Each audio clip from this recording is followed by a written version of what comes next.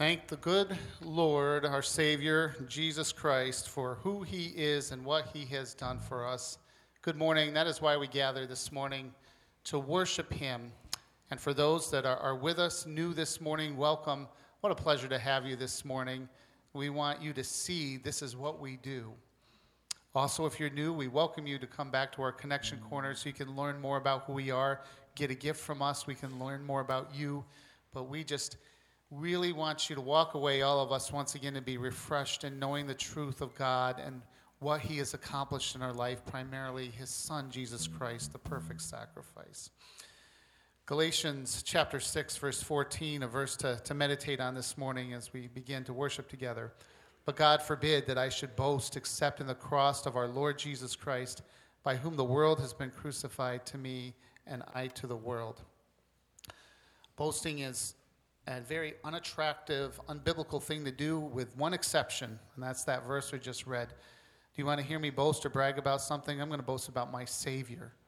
And the believer who talks about Jesus Christ with love in their life just beams, and it's so wonderful, so attractive to hear him or her saying about how their sins are forgiven and about what Jesus has done.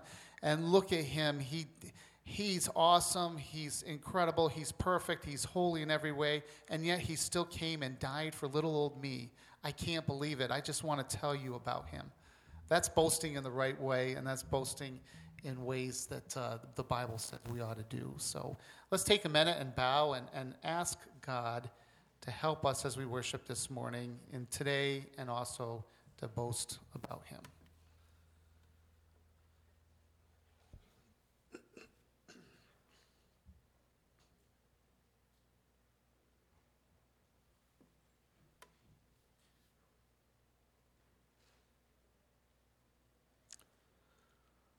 All our words don't do justice, Lord, to who you are. So we go to your word because it's perfect in every way. It is the truth, and it helps us in every way to know you and to rejoice in you and to tell others about how great you are, how great thou art. Then sings my soul, how great thou art. Help us to do so this morning as we put our attention to you in the heavens.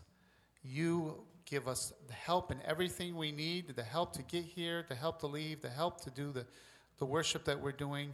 And we offer it to you, Lord. Thank you so much for your love. In Christ's name, amen. Okay, let's stand and let's sing the song, Blessed Be Your Name. 1, 2, 3, 4.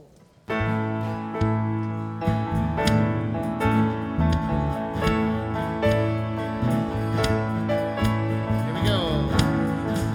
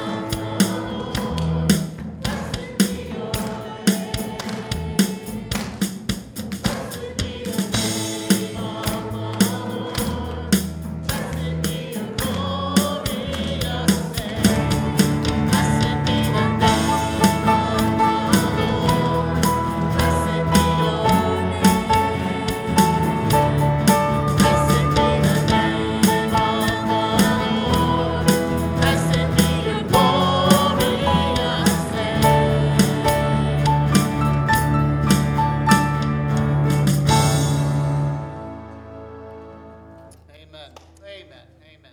Thank you, Lord. Amen. I'd like to direct your attention to the screen here, and we're going to read through Psalm 150 together, the last psalm of the 150 psalms of the Bible, and one just of pure praise. So let's start together, everyone. Praise the Lord.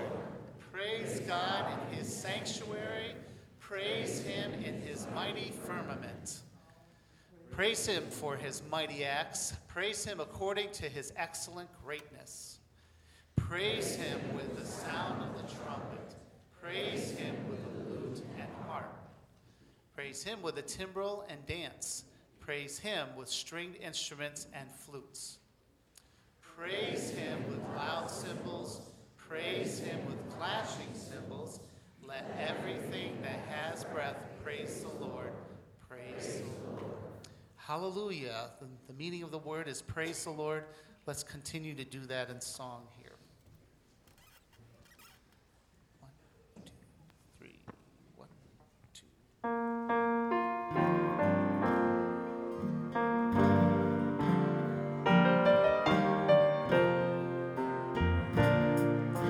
All praise to him.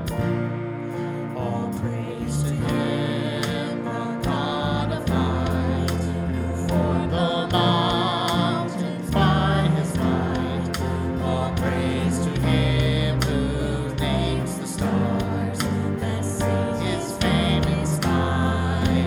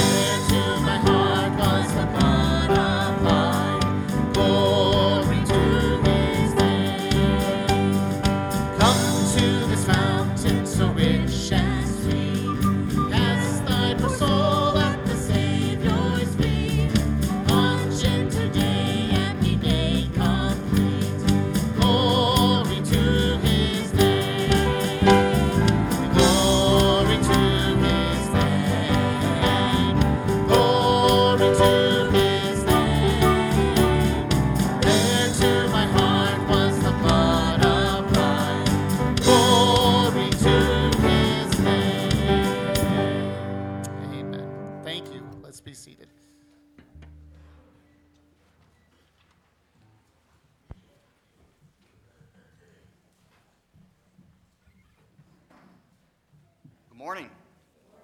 We are so glad that you're here with us this morning. And Mike already welcomed the visitors and want to do that again. Encourage you to go back to the Connection Corner. But let me just start with a few announcements, some of which you are familiar with.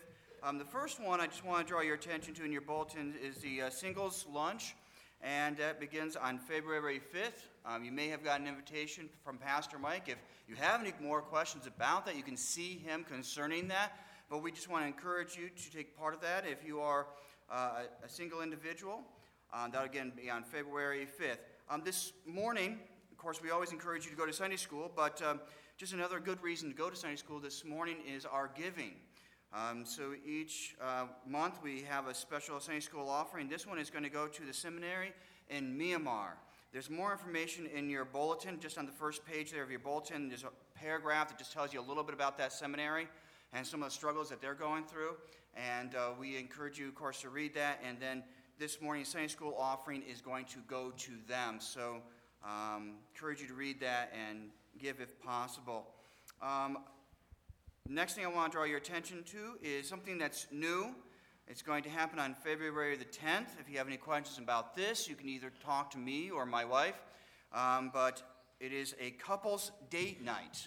So if you have young children, either 6 months up to 6th grade, all right, so 6 months to 6th grade, and you would like some babysitting services, so you can just have a night out. We are going to be here at the church. We are willing to watch. A few others are going to help us. But if you'd like to do that, I would ask you to sign up in the back on the Connection Corner. If you forget what I've just said, it's on the Connection Corner in the back as well, more information.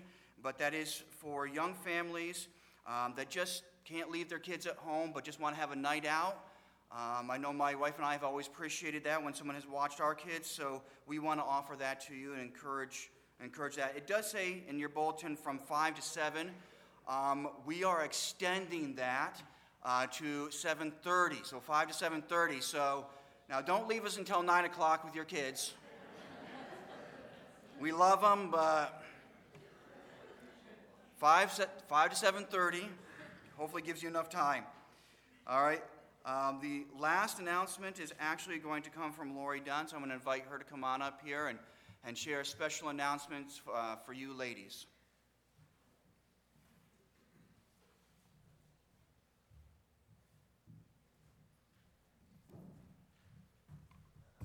Good morning. He said for the ladies, but I want the men to listen too, because you could do this for your wives.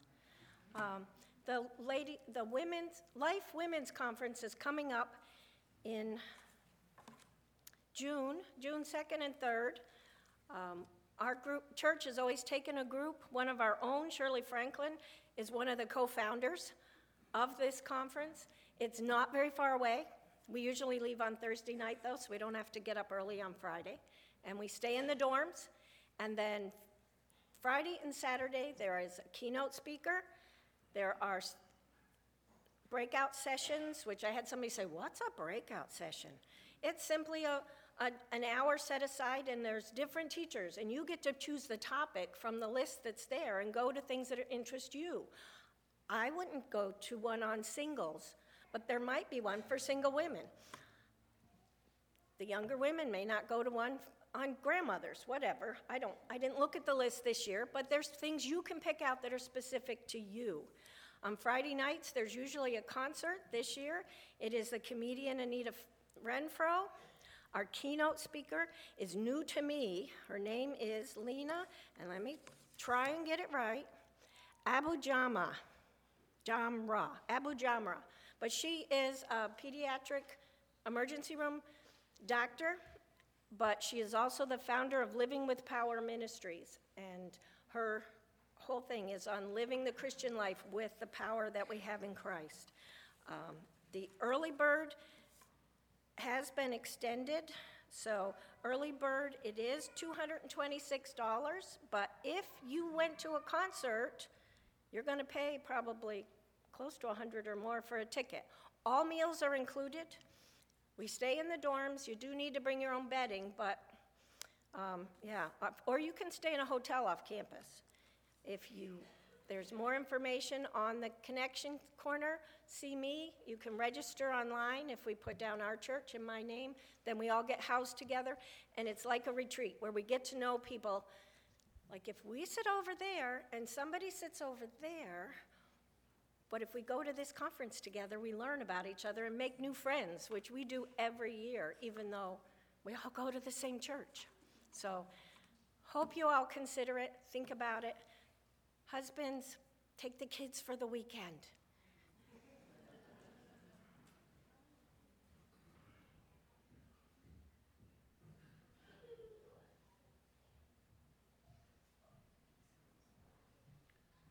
Let's stand together for prayer.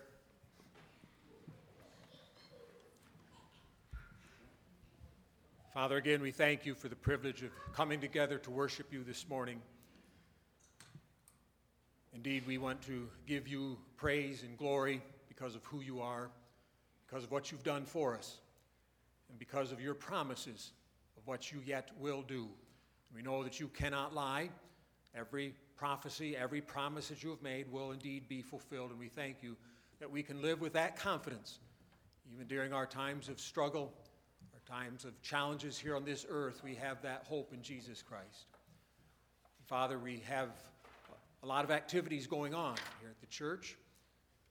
We pray that each one of those activities would be to your honor and to your glory, that we would not just be busying ourselves for the sake of ourselves, but that it would be ultimately so that we might reach out to our community, so that we might build each other up, and that we might bring honor and glory to your holy name.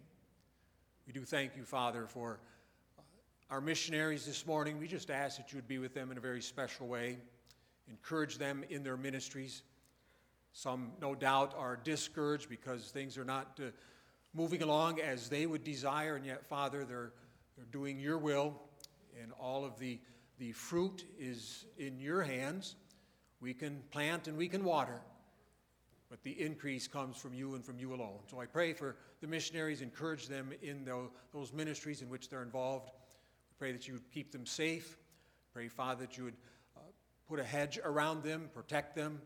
And I pray that, again, we as a church would be supportive of them in our prayers, in our giving. We do pray, Father, for Leon Kim and his family over in Myanmar. We understand the coup that has taken place over there, and much chaos and confusion and even much death. We pray, Father, that you'd keep Leon Kim's family safe. We pray, Father, for the seminary. Thank you that seminary has continued to minister and instruct, preparing those for ministry. We thank you, Father, for the reports from Leon Kim that things are going well as far as the seminary is concerned, and yet they need help. They need encouragement. And I pray that we would have our part even this morning in our Sunday school offering. Again, Father, we rejoice in who you are. We rejoice in the opportunity to worship together. I pray that we would humble ourselves before you and before your word this morning, submitting ourselves to the authority of your word, that we indeed might bring glory to you. It's in Jesus' name we pray. Amen. Thank you. You may be seated.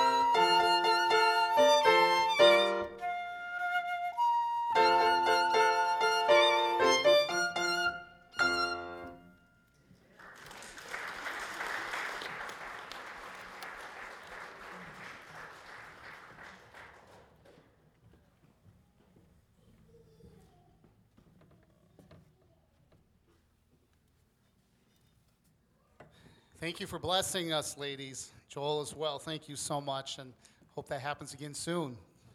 Violin and flute. Beautiful. Thank you. We're going to sing 2 more songs before Don comes with a message, and one of them, a number of you know very well. Perhaps some of us don't. It's the chorus, His Name is Wonderful. Joan, would you play one verse through, and then we'll join her by singing.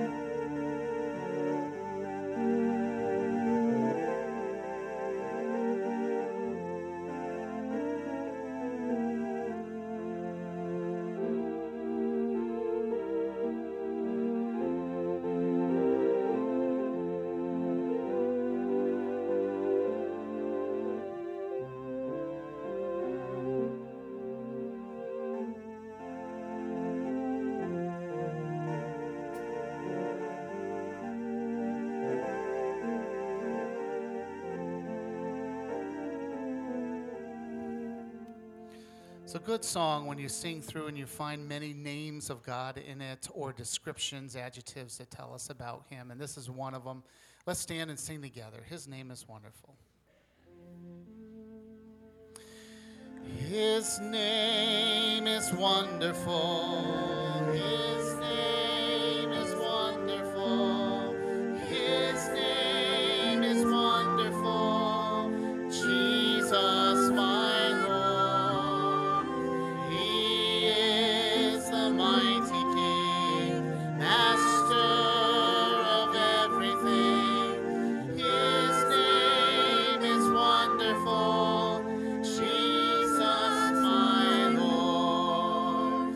He's the great shepherd, the rock of all ages. Almighty God is He. Bow down before Him, love and adore Him. His name is wonderful, Jesus, my Lord. Amen. 1, 2, 3, 4.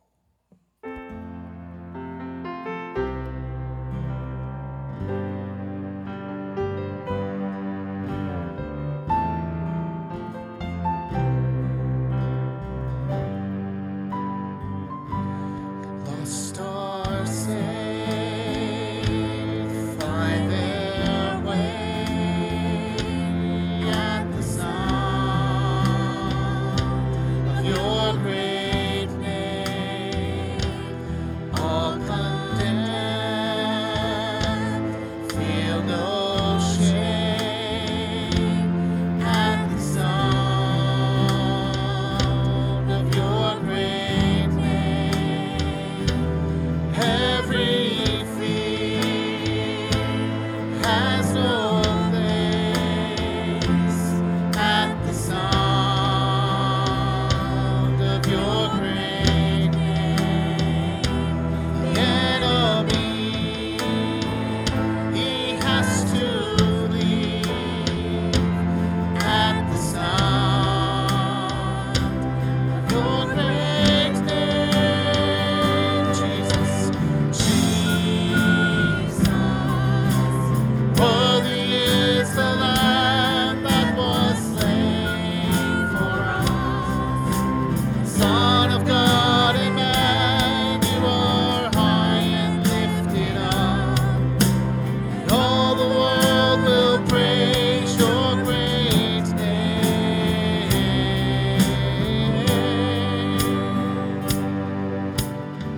Jesus, your name is wonderful.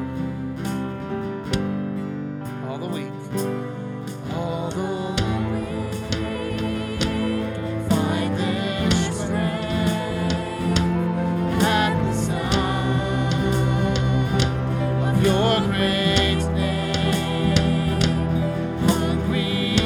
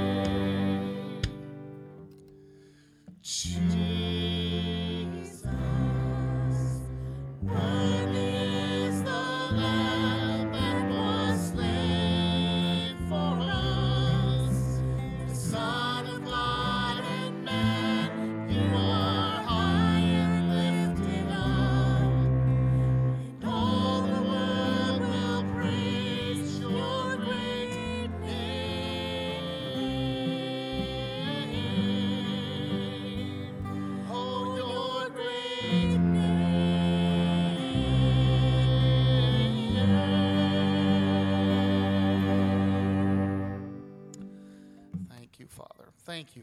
Please be seated. Thank you for your singing.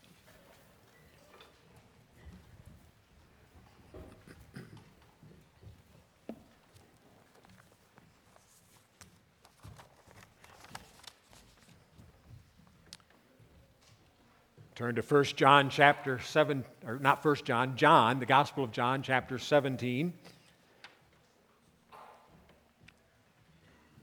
And let me just say thank you for your prayers in my behalf. I appreciate it very much. And I want to publicly thank Eddie and Mike for stepping in last week at a moment's notice and taking care of the services last week. I don't want to draw attention to myself, but I also don't want to answer the same question 200 times. So let me just tell you where I'm at. I have been struggling with a back issue for the last year and a half. Not anything severe, but just pain. Seemed like I was getting better. The last few weeks had been pretty good. Thought we had turned a corner. That was on my right side. All of a sudden, and it went like from 0 to 10 in a day or two, started on my left side.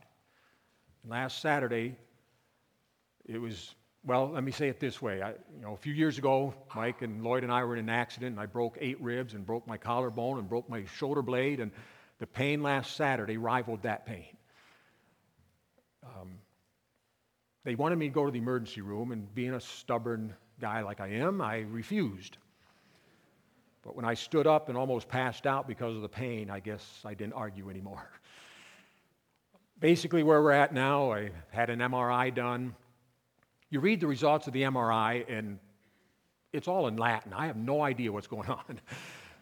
But I do know that I have been referred to a neurosurgeon to evaluate and to see where we go from here. I'm on some pain medicine, so I may put myself to sleep this morning. I'm not sure. But thank you again for your prayers. I appreciate it. And again, I don't want to draw attention to myself. We're just going to move forward by God's grace, and we're going to just see what He has for us. A couple of weeks ago, when I was here, we looked at John chapters 13 through 17 and just some of the words of encouragement and the words of comfort that Christ had given to the disciples. He had told them that He was going to go away and they couldn't come with Him.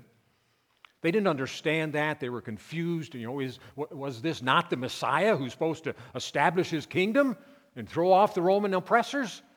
And so they were confused. They didn't understand. And from some of the things that He was saying, they kind of concluded that they were going to be abandoned by Christ, they were going to be attacked by Satan, and they were going to be alienated by the world. That left them with sorrowful hearts, with fearful hearts, with troubled hearts. And so in that context, Christ then gives them words of comfort, words of encouragement. And he does say to them that, yes, there's going to be struggles, but you'll have from the Holy Spirit the same support that you have had from me while I have been with you physically. And not only that, he said, but I may be leaving, but my joy will remain with you. And then he also said that you can be secure in me. You will not be plucked out of my hand. You'll be secure in me, and you can have confidence and courage as you move forward without my physical presence. In that context, we also have John chapter 17, often referred to as Christ's high priestly prayer.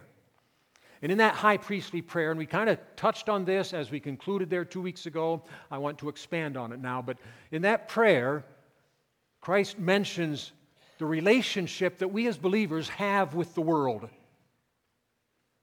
He says, we've been called out of the world, but we're still in the world. We've not been taken out of the world, but rather we are not of the world, but we have been sent into the world. It's like, whoa, wait a minute. What's going on here? We're going to look at that this morning, those 5 thoughts. We are indeed called out of the world, and yet we're still in the world. We've not been taken out of this world, but we have been sent into the world, and we're not to be of that world. Let's bow in prayer. Father, again, we are grateful for your love and your care for us. as we look at this relationship that believers have with the world, I pray, Father, that we would certainly apply it to our lives. We'd recognize how you desire us to live holy before you. And it's in Jesus' name we pray. Amen. John chapter 17 and verse 6, we read, I have manifested your name unto the men whom you gave me out of the world. Yours they were, and you gave them to me, and they have kept your word. First of all, he says, I've manifested your name, Christ praying to the Father. I've manifested your name. What does that mean? He's made known God's name.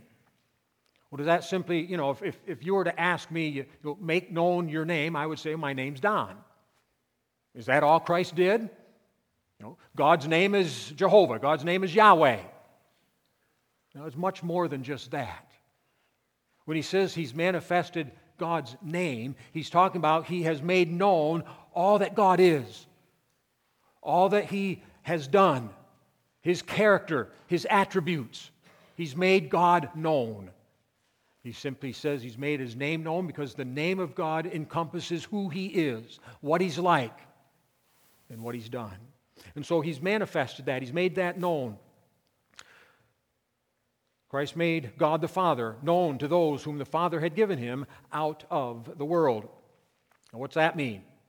Out of the world. We've been given by the Father to the Son out of the world.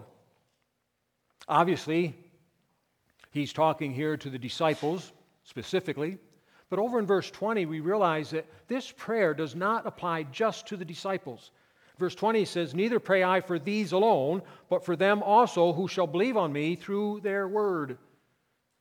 That's you and me.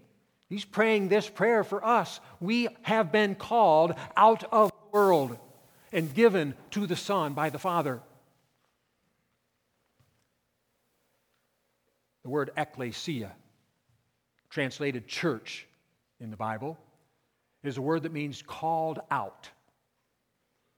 The church are called out ones. We've been called out of the world. And yet, over in verse 15, he says, I pray not that you should take them out of the world. Well, which is it? We've been called out of the world, but then he says, I pray that you not be taken out of the world. Seems confusing. Seems contradictory. We need to understand that verse 15, and we'll get to that in a few moments, but when he says, I pray that you not take them out of the world, he's talking physically. I don't want you to take them out physically from this world. In verse 6, when he says we've been called out of this world, that's spiritual. Spiritually, we have been called out of this world. In other words, that world that is influenced by Satan, that world of sin, that world of immorality, that world of unrighteousness, that world of uncleanness. That's the world that we've been called out of. Spiritually, not physically, we're still here, but spiritually been called out of that world of sin, that world that is influenced by Satan. He's the prince and power of the air. In fact, he's at other times referred to as the prince of this world. That Satan who is in control of this world, in the influence of this world. God ultimately has control, but he's allowed Satan to influence this world. That's the world that we are called out of. In 1 Corinthians chapter 6, we read, what fellowship does righteousness have with unrighteousness? What fellowship does light have with darkness? Therefore, come out from among them and be separate, says the Lord, and touch not the unclean thing. We as believers have been called out of this world of unrighteousness, this world of uncleanness, this world that he speaks here of darkness. That's the world we're called out of. We've not been taken out of the world physically, but spiritually we have been called out of this world. Spiritually, we are to be separated from the sinfulness, lust, unrighteousness, darkness, and uncleanness of the world, which is influenced by Satan. Notice what he says then in that verse 6. He's manifested his name. He's made known who God is, what he's like, his attributes, his character. As he's made him known, he says in the last part of verse 6, they have kept your word. We've been called out of the world. We have God's name manifested, made known to us who He is. One of the things that He is holy. And so we need to understand that being called out of this world, we have to be like Him, holy as He is holy. We need to be called out of this world and live according to His Word. This world is not living according to His Word. We've been called out so that we might live according to His Word, live according to how He has been made known to us. And we need to be like Him. That's called out of this world. When we really know God as Christ has made Him known, we will want to keep His Word. We've been called out of this world. Down in verse 11, and now I am no more in the world, but these are in the world. And I come to you, Holy Father, keep through your own name those whom you have given me, that they may be one as we are. Christ once again says, I'm leaving this world. Again, remember, this prayer was prayed just probably an hour or two before He was arrested, betrayed by Judas. And the next morning, He was nailed to the cross. And so He says here in verse 11, I am no more in the world. He was leaving. He was not going to physically be in this world. But He says, these, the disciples, and verse 20, He's referring to all of us as believers, we are in the world. We are in this world. Even though Christ is leaving, we are being left here. Physically, we're still here. Spiritually, we've been called out of this world. And so as He recognizes that He's leaving and we're going to be staying, He prays for us. Isn't that a great thought? The Son of God is praying for us. And what's His prayer? That we would be kept through His name, or kept in His name would be a better translation. That we'd be kept in His name. As we are kept in His name, the idea of to keep is to guard and protect. I think this is one of the greatest verses on the doctrine of eternal security. Because Christ Himself is asking the Father to keep me in His name. I'm a child of God. Through faith in Jesus Christ, I become a child of God. I'm in His name, and Christ now is praying that I be kept in His name by the Father Himself. And the Father, do you really think He's not going to answer that prayer? He's going to answer the prayer of the Son. And His Son prayed for you and prayed for me that we'd be kept, guarded, protected in His name. We cannot lose that relationship that we have with God through faith in Jesus Christ. We become a child of God. We're in His name, and we will be kept there.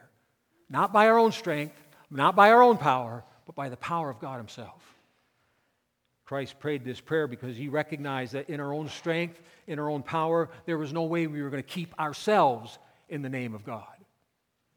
So He asked the Father to keep us. He says that while I was here, in verse 12, while I was with them in the world, I kept them in your name. While He was here physically, He kept us. But now, He's not going to be here anymore. So He's asking the Father to keep us. Christ once again states that He would no longer be physically in the world. Because of this reality, He prays for us who will be physically in this world. Notice over in verse 15, not only does He pray that we'd be kept in the Father's name, but in verse 15 He says, I pray not that you should take them out of the world, but you should keep them from the evil, or from the evil one. So here He's praying that we be kept, guarded, protected, same word, that we be guarded and protected from Satan, from the evil one. And so we have kind of this double protection from the Father. He's going to keep me in His sphere, and He's going to keep me from Satan's sphere. What a blessing. That's what I call eternal security. I'll not be lost. I'll not be plucked out of His hand.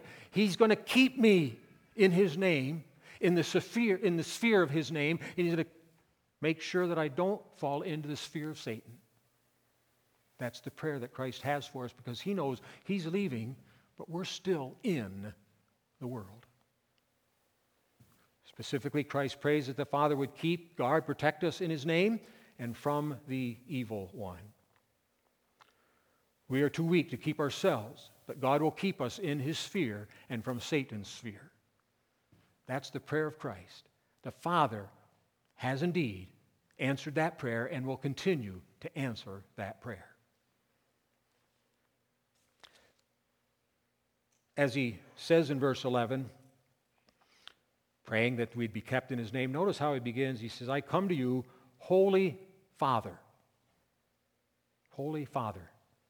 You know, this is the only time recorded in Scripture where the Son addresses the Father as Holy Father. What's the significance of that here in this context? I think the significance of that is that we are to be holy as He is holy. As we are in this world, we have been called out of it spiritually, but we're still in it. But in this world that is completely unholy, we can be holy as God keeps us in His name and out of Satan's sphere. We can be holy. We can live a life of righteousness. We can live a life that is pleasing to Him. Sometimes I think we just realize, well, I'm in the world and the world's sinful all around me, and there's just no way that in this sinful, corrupt world that I'm ever going to really be able to live for God. Just not possible. Many Christians just kind of throw up their hands and give up. Christ is telling us here, it is possible. Yes, you're in the world and it is full of corruption and sin, but you have the Father holding you in His hand, and He's not going to let you go. And you can live a holy life just as the Holy Father is. Be holy, for I am holy.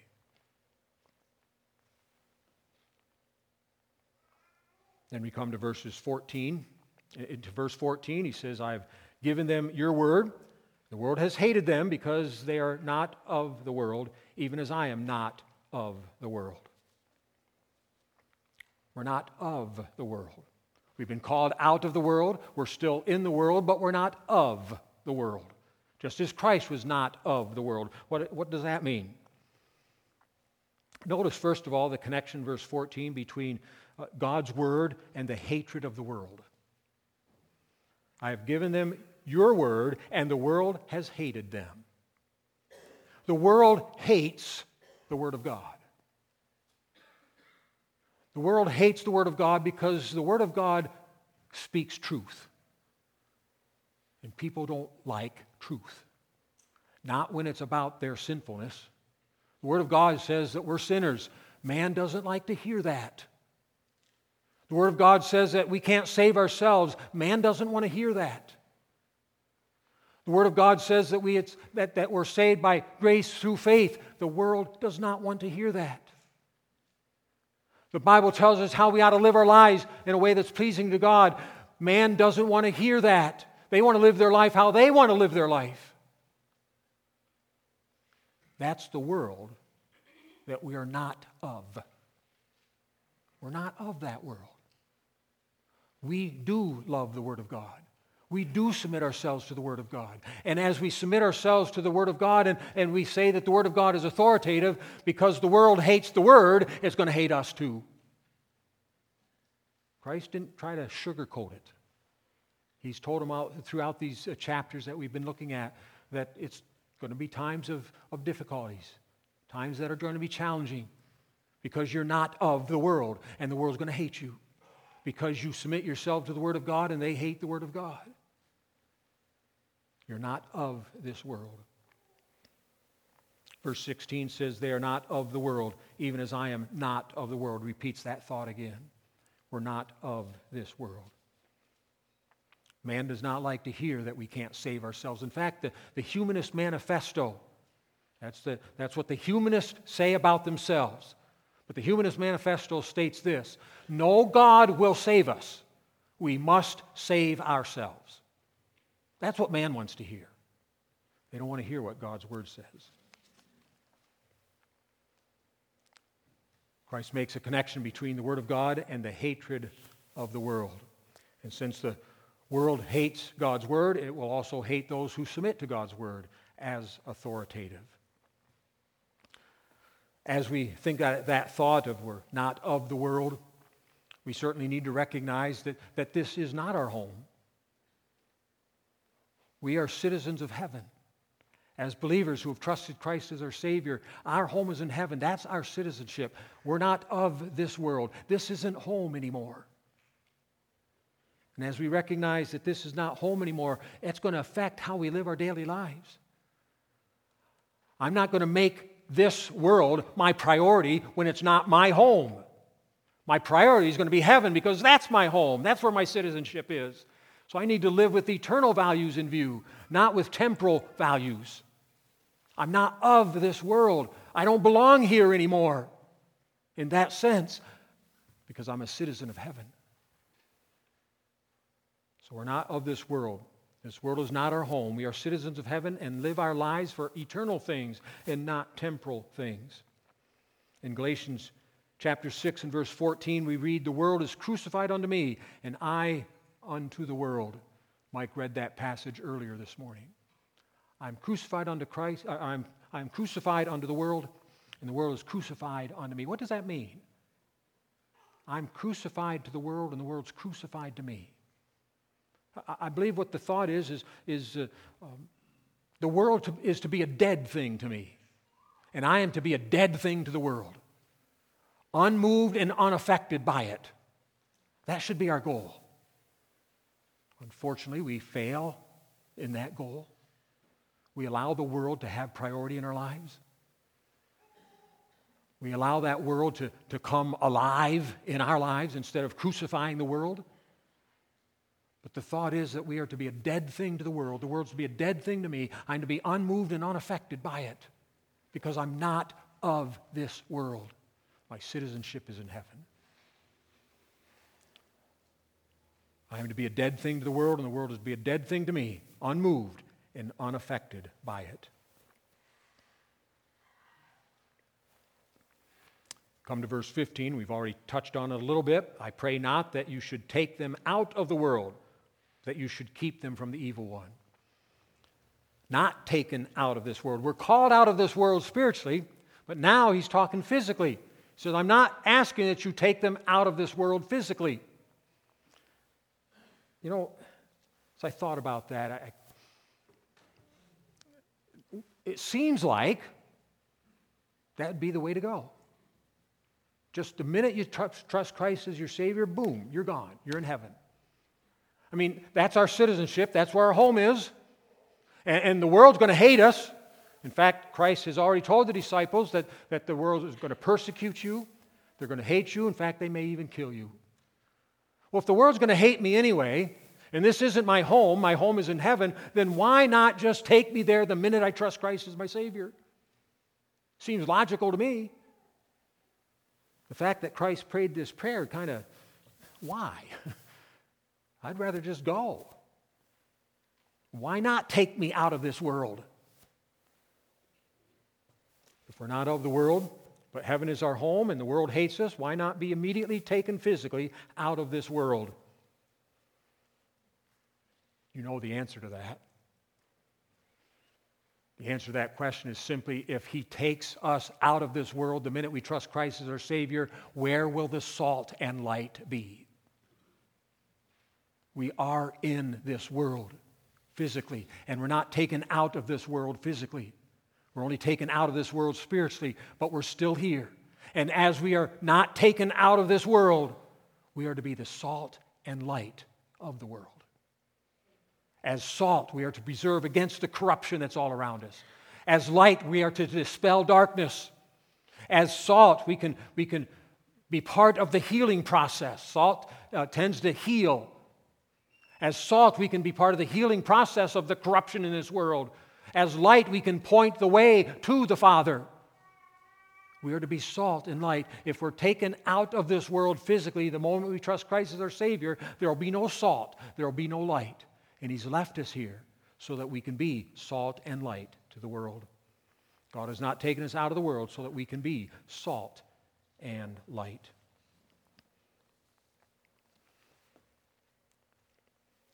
And then we come to that last thought in verse 18.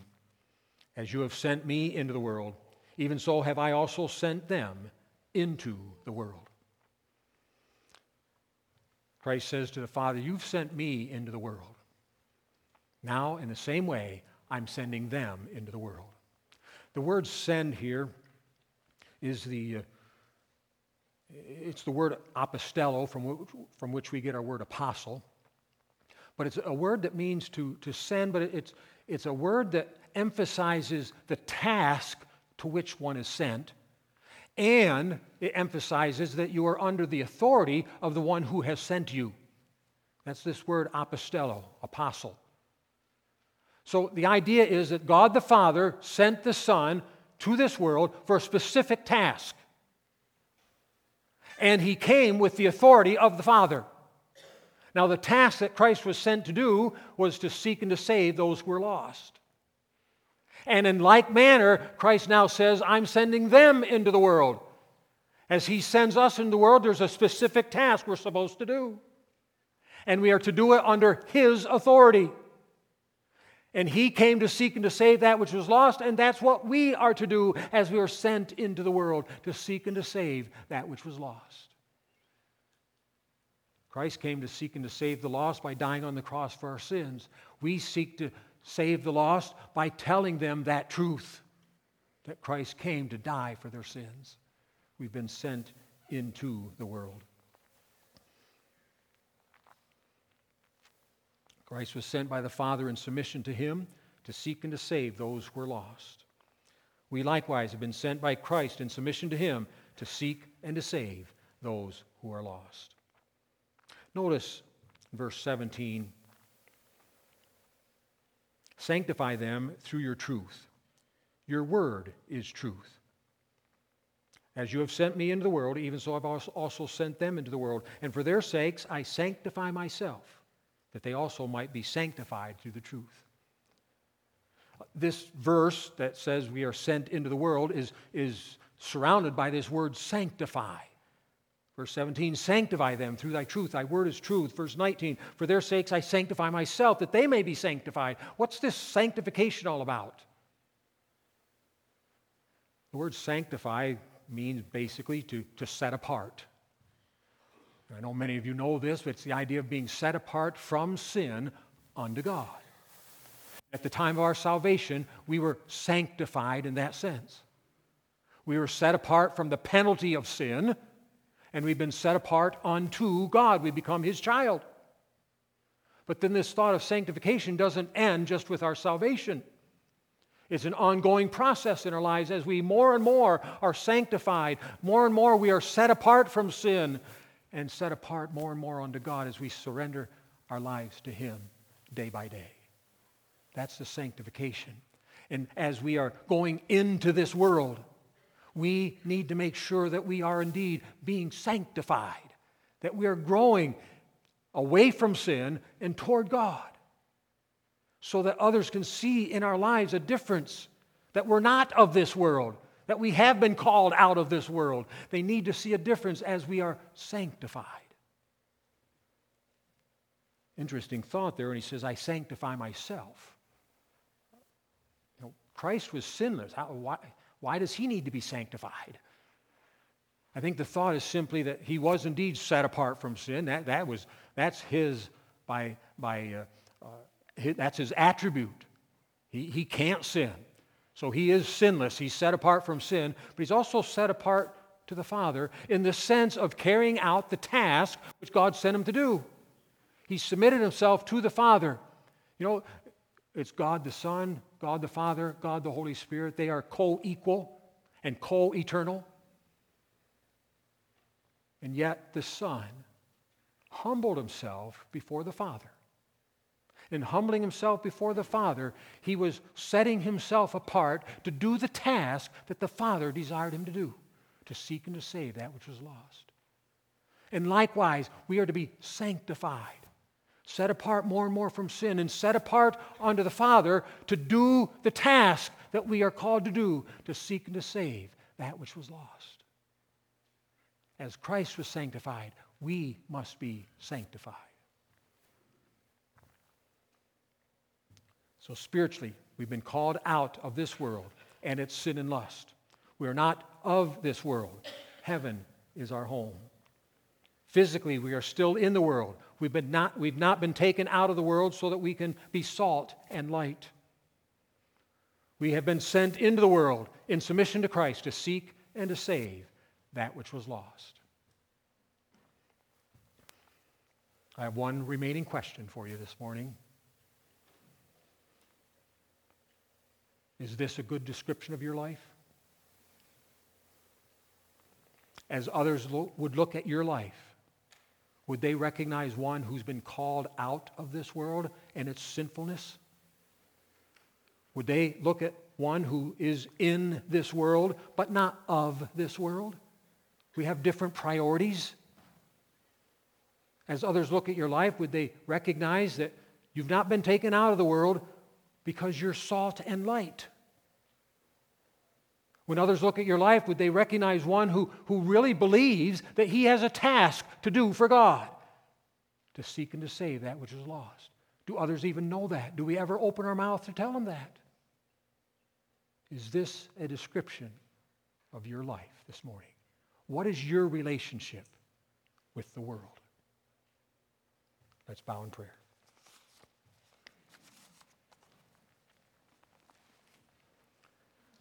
Father, we're so grateful this morning for this high priestly prayer of Christ. Just the thought that he was not simply praying for the disciples, but praying for all who would believe, that's including us.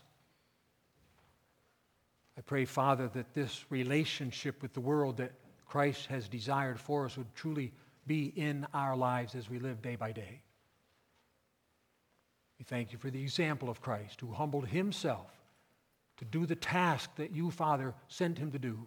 May we humble ourselves before Christ and do the task which he has sent us into the world to do. May others recognize we are different simply because we are living by the truths of your word. It's in Jesus' name we pray.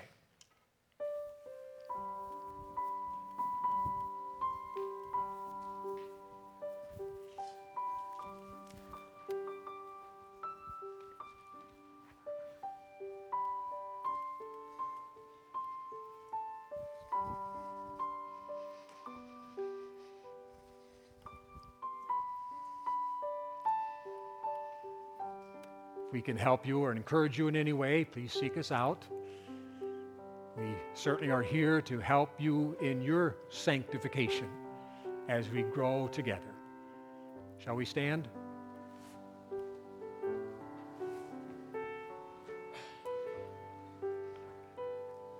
Guide us, Father, now as we go into our Sunday school hour. May it be a great time of study in your word, a great time of fellowship.